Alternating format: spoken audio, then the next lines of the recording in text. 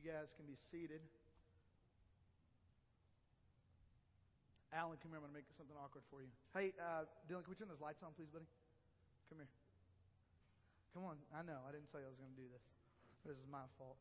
So we found out that Jeremy wasn't going to be here, and Alan and Bailey have been leading worship with us on Wednesday nights with the youth.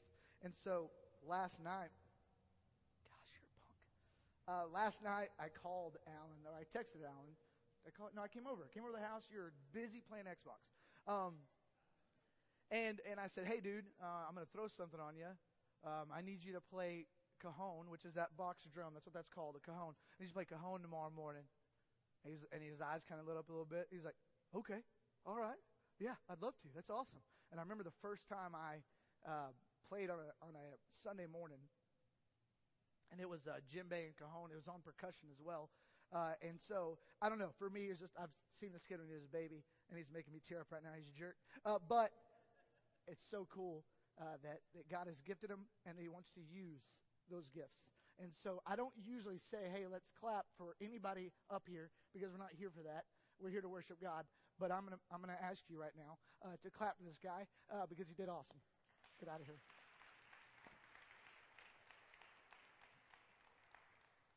Usually I get like 15 minutes into my lesson before I start tearing up, so I apologize for that. Okay. All right. So Brandon said, hey, we want to do a standalone lesson today. And one of the things that, because I work with teenagers, one of the things I've seen this summer, really more than I've seen any other summer. You always see this with teenagers, and you always see it with adults. But for whatever reason, I've seen it a lot this summer, and that's the power of doubt. The power of doubt. And the power of doubt can do some crazy things in our lives. Where I've seen it in the lives of teenagers is the power of doubt will make them completely, and adults, we do this too, but it will make them completely move to the side the way God equipped them, wired them, built them. And what they will replace it with is what the world tells them. And so I'm fearful for our teens. I'm fearful for our kids. Because a lot of the stuff that does this in their lives and in ours are things that we like. We actually gravitate towards. We actually find ourselves pulling towards. Not understanding all along that there's some rewiring that's happening we didn't see coming. Right? As much as I love the cell phone, you and I both know, 9 out of 10 times we see a teenager, they've got a screen in their face, right? So this is something that, and whatever it is they're seeing, that's the way they're looking at the world. And I keep saying there as if teenagers deal with this, and we don't. We're at the front of this line as well. But in this power of doubt comes in. Power of doubt. And I've seen this in many different, really areas of life. I remember, I remember being a young married guy, and my wife, and wives in the room will probably, I don't know, husbands, I could be setting you up. Sorry about it. But wives would say, like my wife would come in, she'd say, hey, can you please take the trash out? Right, she'd say that. So sweet. So nice. And I'd say, yeah, I'll take it out. At the time, I didn't understand, because she didn't use the word now. Maybe she wanted to sound sweet, but hey, can you take the trash out? And in my mind, when I said yes, I'm like, yeah, I'll do that. And then I'd move on to something else. I go do, right, because guys, we have a list. That's how we operate. We have a list of things to do. I'm not going to put that in front of the other thing I got to do. Right? And so I would find myself going to do it, and then I find out later that this drove her crazy. Right? That she is so frustrated by this. Right? And in fact, right before church started, we were actually the praise band was having practice. And Massey and Jake were up here, and I actually asked the question, hey, when your wife asks you to do something, like, for example, take the trash out, what does that mean to you? Well, I'll take it out whenever I get to it. Right? And there's like a manly voice that counts, whenever I get to it, right? I'm like, yeah, that's kind of what I'm thinking. But in my wife's mind, there was I really want it done now, but I don't want to just take the trash out, right? That's where my wife's coming from. And so, like for me, there was a struggle with that misinterpretation, the misunderstanding. I don't know. We've been married for X amount of years. For like 10 years, there's a struggle. And there'd be arguments about it, but I never really knew exactly what was driving this, right? Because in my wife's mind, and maybe I asked her, can you remember a time this ever happened? And she's like, well, no, you always ask me that. I can't answer that question right now. But like there was never a time that I just didn't do it. Never a time that I didn't do it, but in her mind, hey, this needs to happen right now. Right? And it's really been somewhat recently that we've kind of understood that when she says, hey, will you please do this? And I do it, that I'm going to do it pretty much whenever my time comes to play, right? And like, this is the thing that causes friction, right? Because the trash is just overflowing. I'm like, no, yeah, I'll get to it. I'm gonna do it. I said I would. I'm going to, okay? She's like, yeah, I just want to make sure you remember, right? She's so sweet. It's like 11:30 at night. I'm like, okay, time to take the trash out right now, right? There's like 2 other bags that have started because I haven't done this yet, right? But I do it. I get it done. That's the argument us guys use. I got it done. What are we talking about right now? And that becomes a little bit of the struggle, right? At some point, I had to learn what she was asking. And at some point, she had to learn that when I said, yes, I'll do it, I'm going to get it done. See, but what she dealt with in this moment was like complete doubt that I was even going to do this. And understandably so, right? I don't stand up here saying, no, I'm an expert in the world of being a husband. When I say I'll do something, I'll do it 100% of the time. But she had to understand, though, that I'm going to get it done. I won't drop the ball on this, right? And that's a struggle. That's a struggle for us to be able to say. I think we do the exact same thing with God. I think we do. I think we say, okay, here's what I need. I desperately need this. And I would imagine when you pray, if you're anything like me, we don't say, hey, God, will you please do this now? Will you please do this now? Probably not the way we pray, but it's probably the way we want it to happen. There's been a million times that I've said to myself, man, I feel like life would be less stressful if I just made a little bit more money. I've said that. And it's circular. I've said that several times. It's such a dumb philosophy. Because I will find a way to spend X amount of money. If I get a raise, I'll find a way to spend it. We're really good at that. Right? Amazon's the worst. We'll find a way to spend it. And in my mind, as I pray, as I ask for God for things, for help in my life, there's this agenda to it. There's this agenda to it. And that's the way a lot of my prayer life has been. I still struggle with that. I pray more for my agenda than I do His will. Why? Because I'm a little scared of His will. And I would imagine some of us can understand this a little bit. And I just want to be vulnerable with you there because I think we find ourselves in these situations. I think God gives us stories in Scripture time and time again so that we can understand we're not the only one dealing with this. There's a story I think all of us have heard, but I want to make sure that we understand what this looks like in the story of Moses and the way he was called. Okay? And so Moses is called, and before Moses gets called, and I know this is a story you've heard a million different times, but I want you to look at it through the lens of how you and I doubt God. And my hope is that something clicks in you this morning like, okay, here's an area where I'm in the driver's seat, and I refer to God for directions whenever I feel like I desperately need Him. But until then, I'm going to keep driving. So let's pray. Let's see where this goes. Father, I thank you so much for today. I thank you for the chance that we get to worship. I thank you for the rain. I thank you for, even in a world that seems really chaotic and bursting at the seams, that we're still here right now pursuing you. And I pray that carries over to our week, that we still continue to pursue you. God, I pray for clarity this morning. I pray for understanding. I pray for your Holy Spirit to guide this discussion, this lesson, to guide our thoughts in this. We love you. We do this in your Son's beautiful name. Amen. All right, so just to make sure we set the table, Moses had to be given up when he was a baby, right? Potiphar's daughter found him, and all of a sudden now he's being raised in a little different format than being a Hebrew's son, if you will. And so he's in a place where he's heard of God, but he doesn't necessarily see God the same way that his Hebrew brothers and sisters do. It's something he's still learning, okay? Which I think we can all relate to.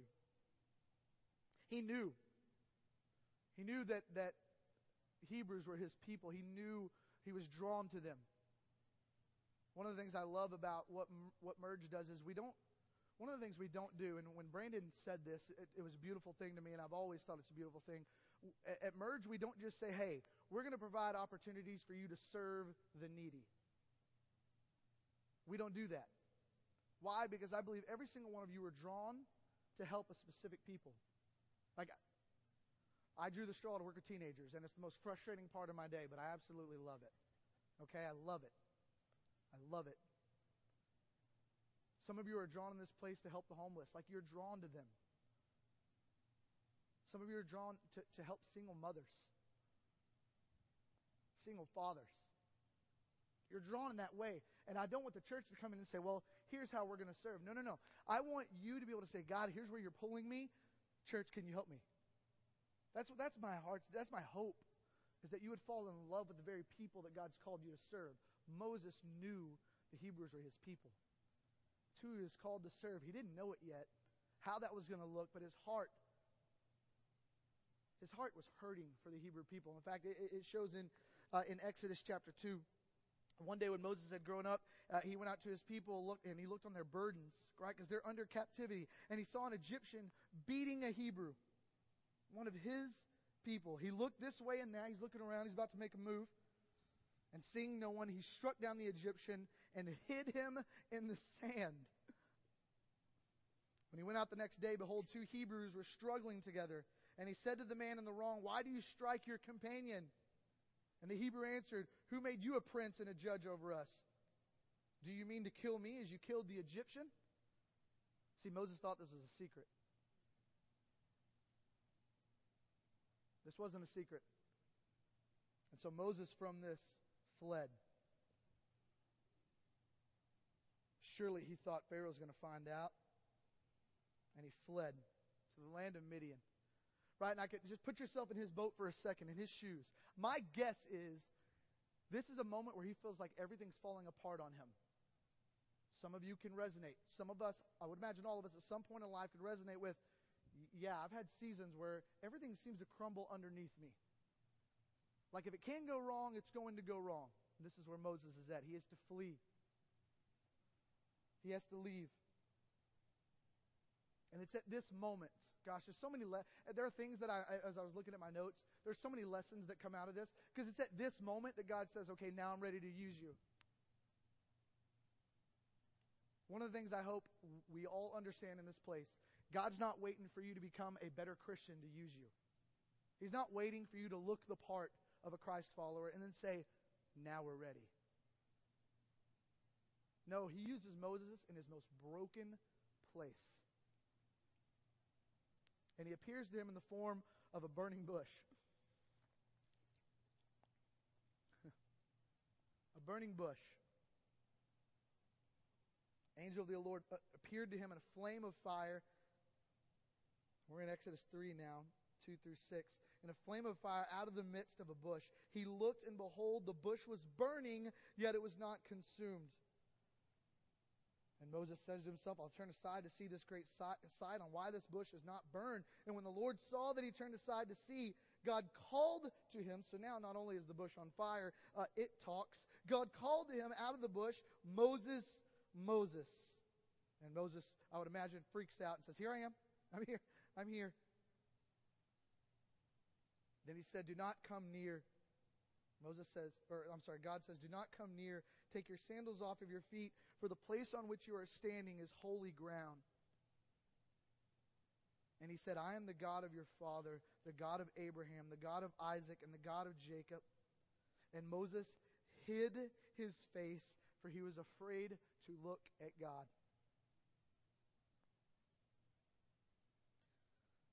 Moses just killed the guy. Fearful of his life that Pharaoh is going to hunt him down and kill him. I know you and I have bad days.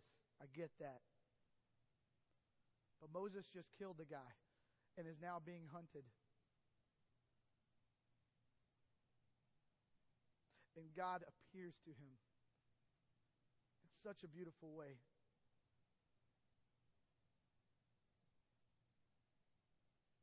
So then God says, I've surely seen the affliction of my people who are in Egypt, and have heard their cry because of their taskmasters. I know their sufferings. If you need to do that with your life right now, like sometimes we wonder, does God know our sufferings? God knows your sufferings. He knows what you're fighting right now. He knows your weaknesses. He knows your strengths. He knows the days where you just want to get back in bed and go to sleep. He knows them. Like, these aren't surprises to him. He knows the afflictions of the Hebrew people.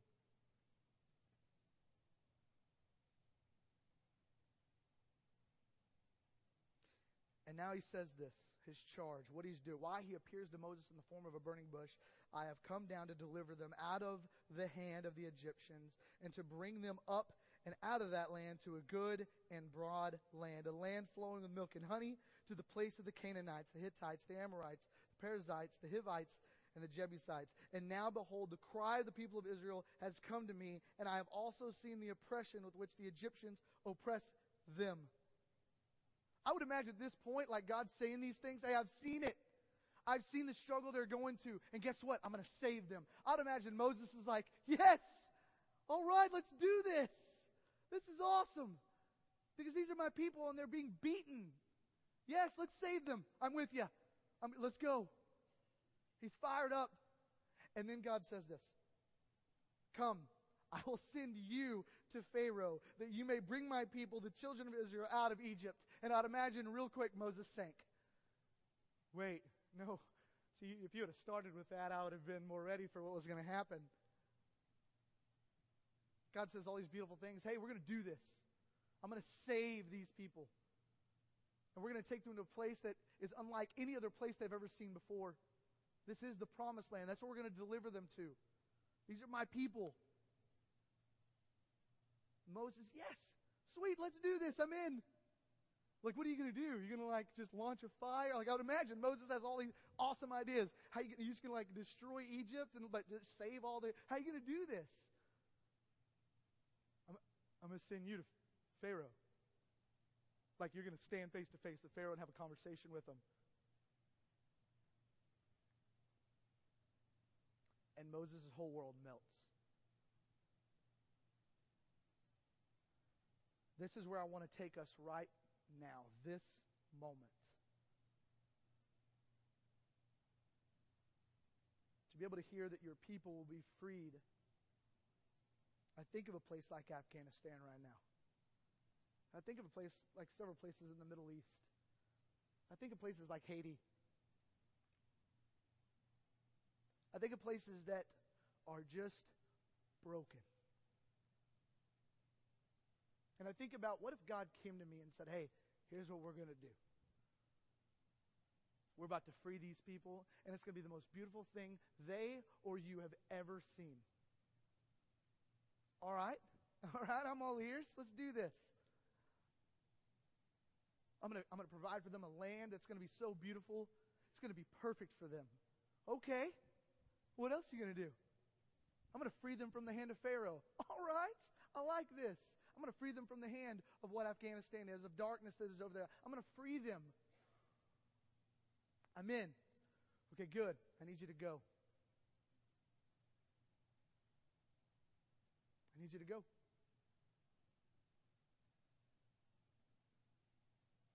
But I have 3 daughters and a wife who wants me to take out the trash. What am I going to do? What am I going to do? And that's the moment. It's right here where I want to take us. Because it's in this moment where Moses' responses, all of us in this can connect with. So he has his first doubt, which has been up there for a very long time, so you guys know it. And Moses says this. Moses said to God, who am I that I should go to Pharaoh and bring the children of Israel out of Egypt? Who am I? Like, wait a second. God, I think you got the wrong number. You called the wrong guy. I don't think it's me. No, I just killed a guy. I'm running right now. You want to send me to the very guy I'm running from? No, wrong number. Next. And doubt number 1 enters in, which I can imagine. I can understand it. The beautiful thing about this is God's response to this doubt. Make sure we're looking at our stories as we hear this response. He said, "But I will be with you. And this shall be the sign for you that I have sent you. When you have brought the people out of Egypt, you shall serve God on this mountain." Like, right there, God responds with, "Hey, I know you're scared. I know you got 3 daughters. I know you got to take the trash out. You got a job. You're busy. I know that. But I'm with you. Like, I will walk with you. I'm not just sending you saying, good luck. Hey, I'm rooting for you. No, God is saying, I'll be with you.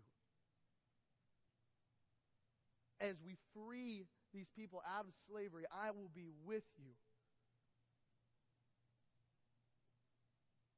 So Moses hears that, and he understands. He knows he's talking to God right now. Hey, touche. Good answer. I have another doubt. Doubt number 2. Then Moses said to God, "If I come to the people of Israel and say to them, 'The God of your fathers has sent me to you,' and they ask me, 'What is his name?' what shall I say to them?" Like, hey, who am I going to say sent me?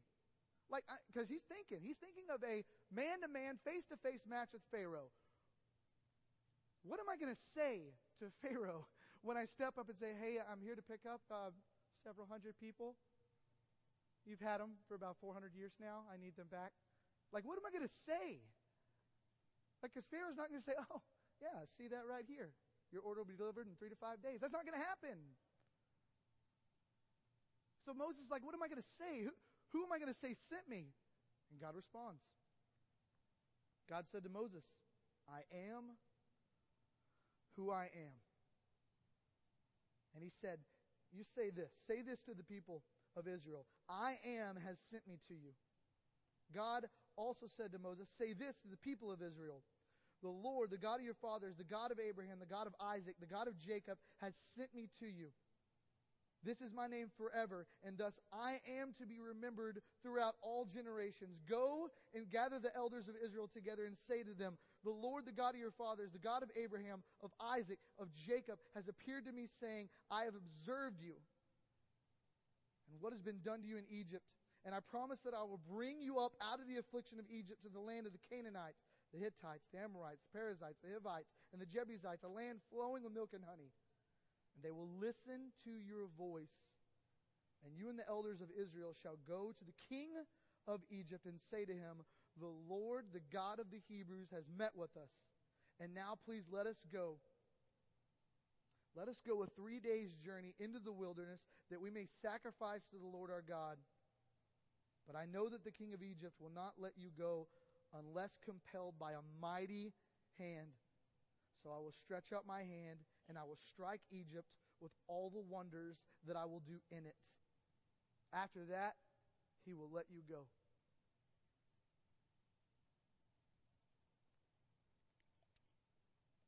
So again, Moses says touche, and then decides to respond. I have to get something real quick. I have to do this. He decides to respond. We just sang a song, "I'll Stand, with arms high and my heart abandoned, in awe of the one who gave it all. I'll stand with my soul, Lord, to you surrendered. All I am is yours." We sing this. It is so hard to live it.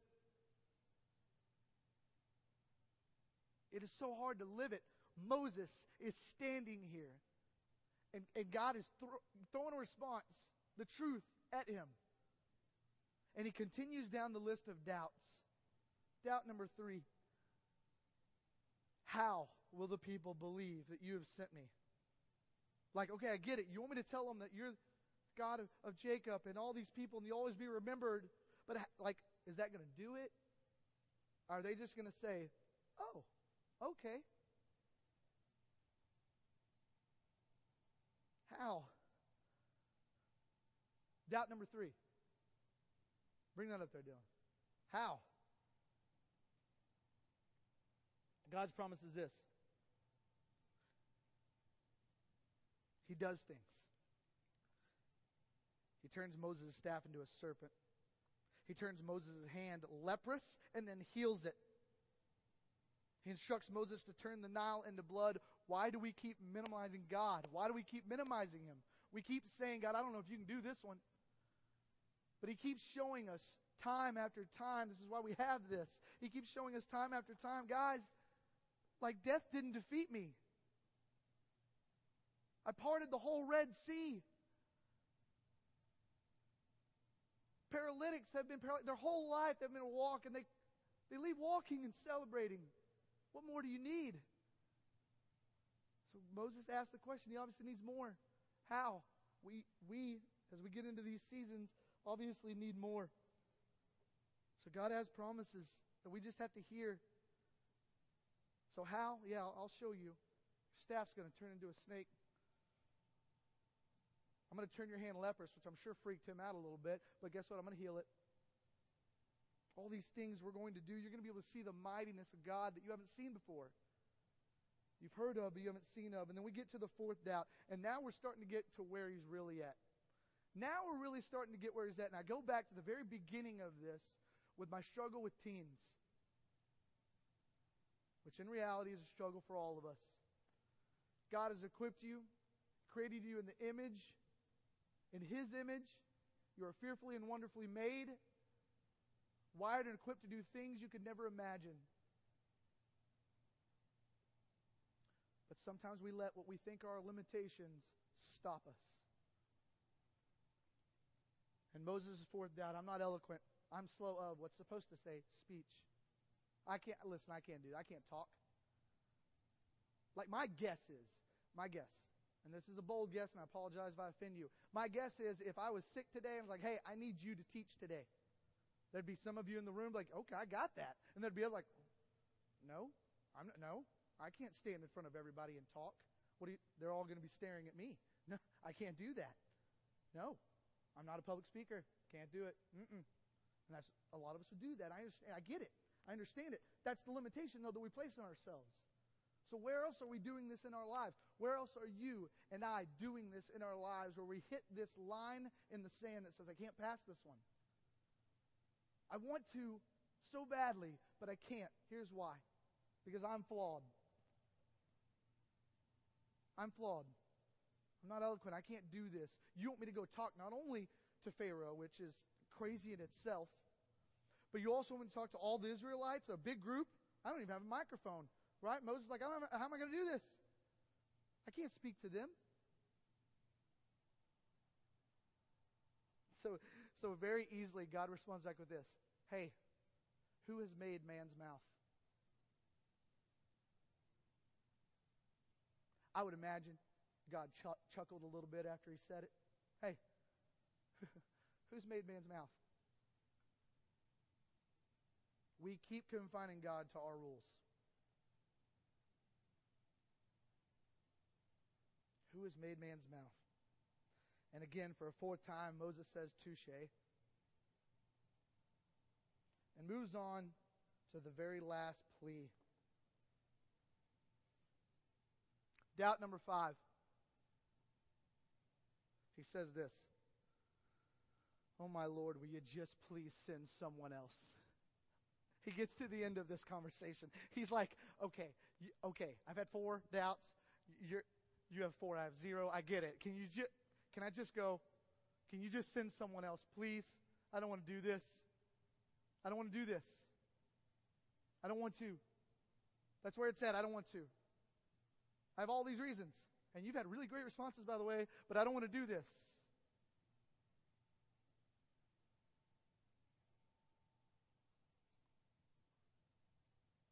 So God gives comfort where comfort is needed. I get it. God says, yeah, I understand. You're fearful. There's doubt all in you right now.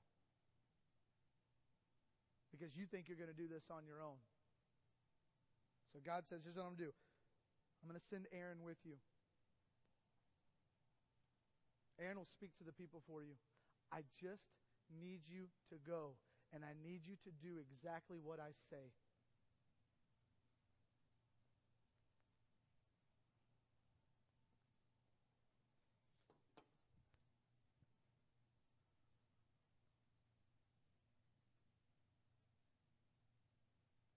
We are all going to stand before a gate one day. And we're not going to be able to use the excuse, I didn't know. And listen, a lot of churches stay away from sharing that message right there because people don't like it. Doesn't make them feel good.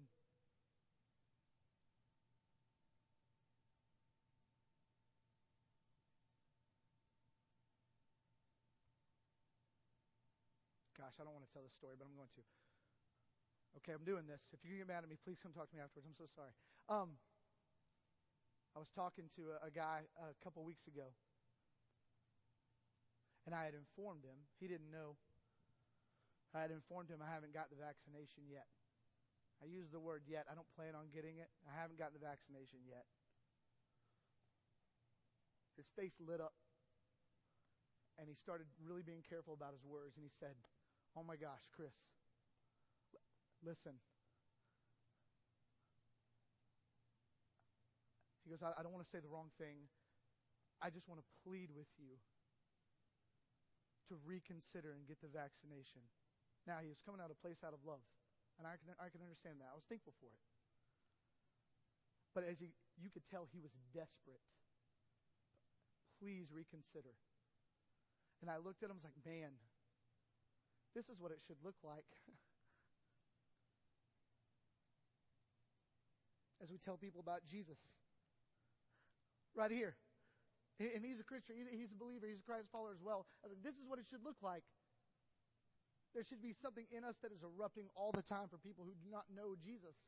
Like this right here, exactly what you just said, the energy, the emotion, the passion for you was you've got to reconsider, you've got to get this vaccination.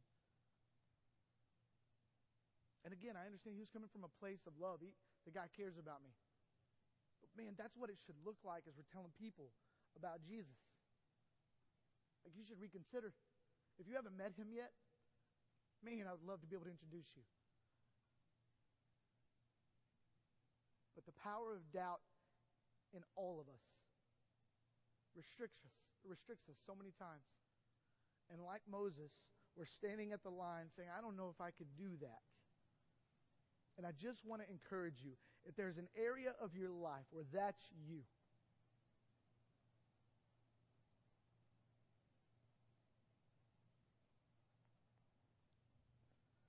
then it's an area where we have to be able to say, I'll stand.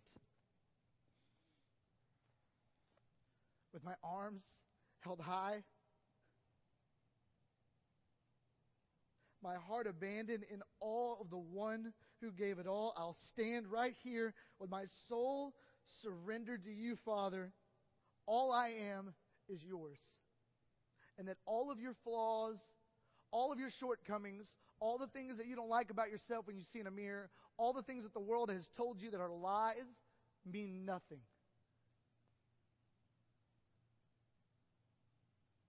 Because God has built you. God has equipped you. God has wired you. God has saved you. So what's next? I hope as a church, I hope every heart in here is able to say, Father, all I am is yours. Let's go. And when he looks at you and says, okay, good, I'm going to need you to go see Pharaoh. Okay, you're with me, right? Just want to make sure. That doubt's still probably going to be there a little bit. I can understand that. You're with me, right? Yeah, I'm with you. All right, let's go. Let's pray.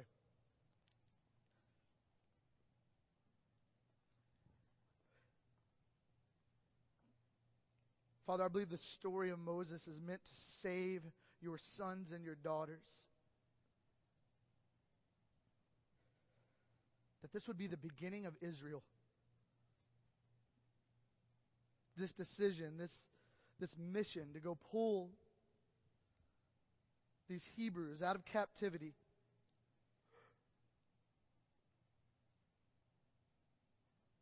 who've been there for several hundred years, who have actually probably got acclimated to life as a slave.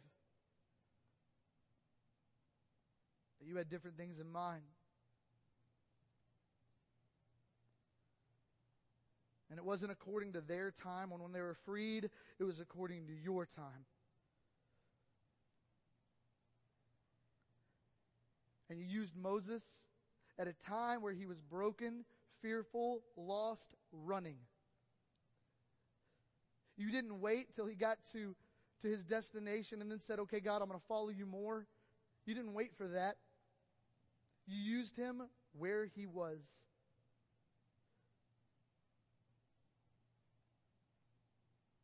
Father, I believe you use us right now where we are. I pray for any heart who's just trying to look the part of a Christian.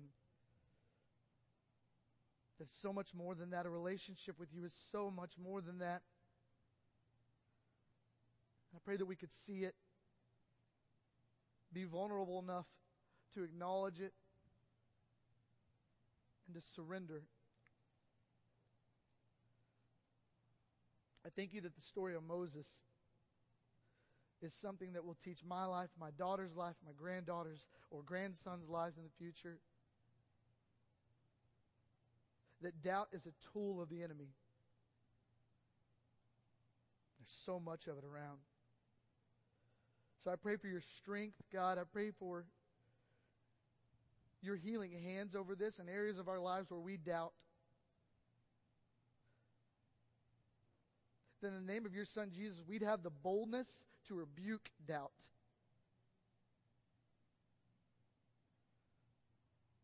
Father, we love you. In your Son's beautiful and holy name, and all God's people said, amen. You guys are dismissed. Hope you have an awesome rest of your Sunday. Hey, your chairs, some of you are awesome because you get up and you move chairs. They're going to stay right where they're at.